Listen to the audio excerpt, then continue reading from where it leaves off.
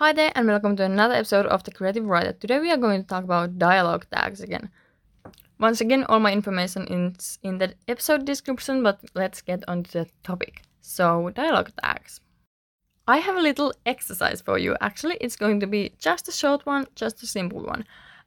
Take one of your novels, take a chapter for example, or you can do this for the entire novel, but let's start with one chapter, shall we? So, now you have your chapter. Go through all the dialogue in that chapter and delete every tag. Just make sure you still have like the version with the tags somewhere saved. And then go through it and see if the dialogue makes sense. Like if you know who is talking without any dialogue tags. Go through it and only add dialogue tags if you don't know who is talking. So only add the dialogue tags if you have no idea who is talking without the dialogue tag.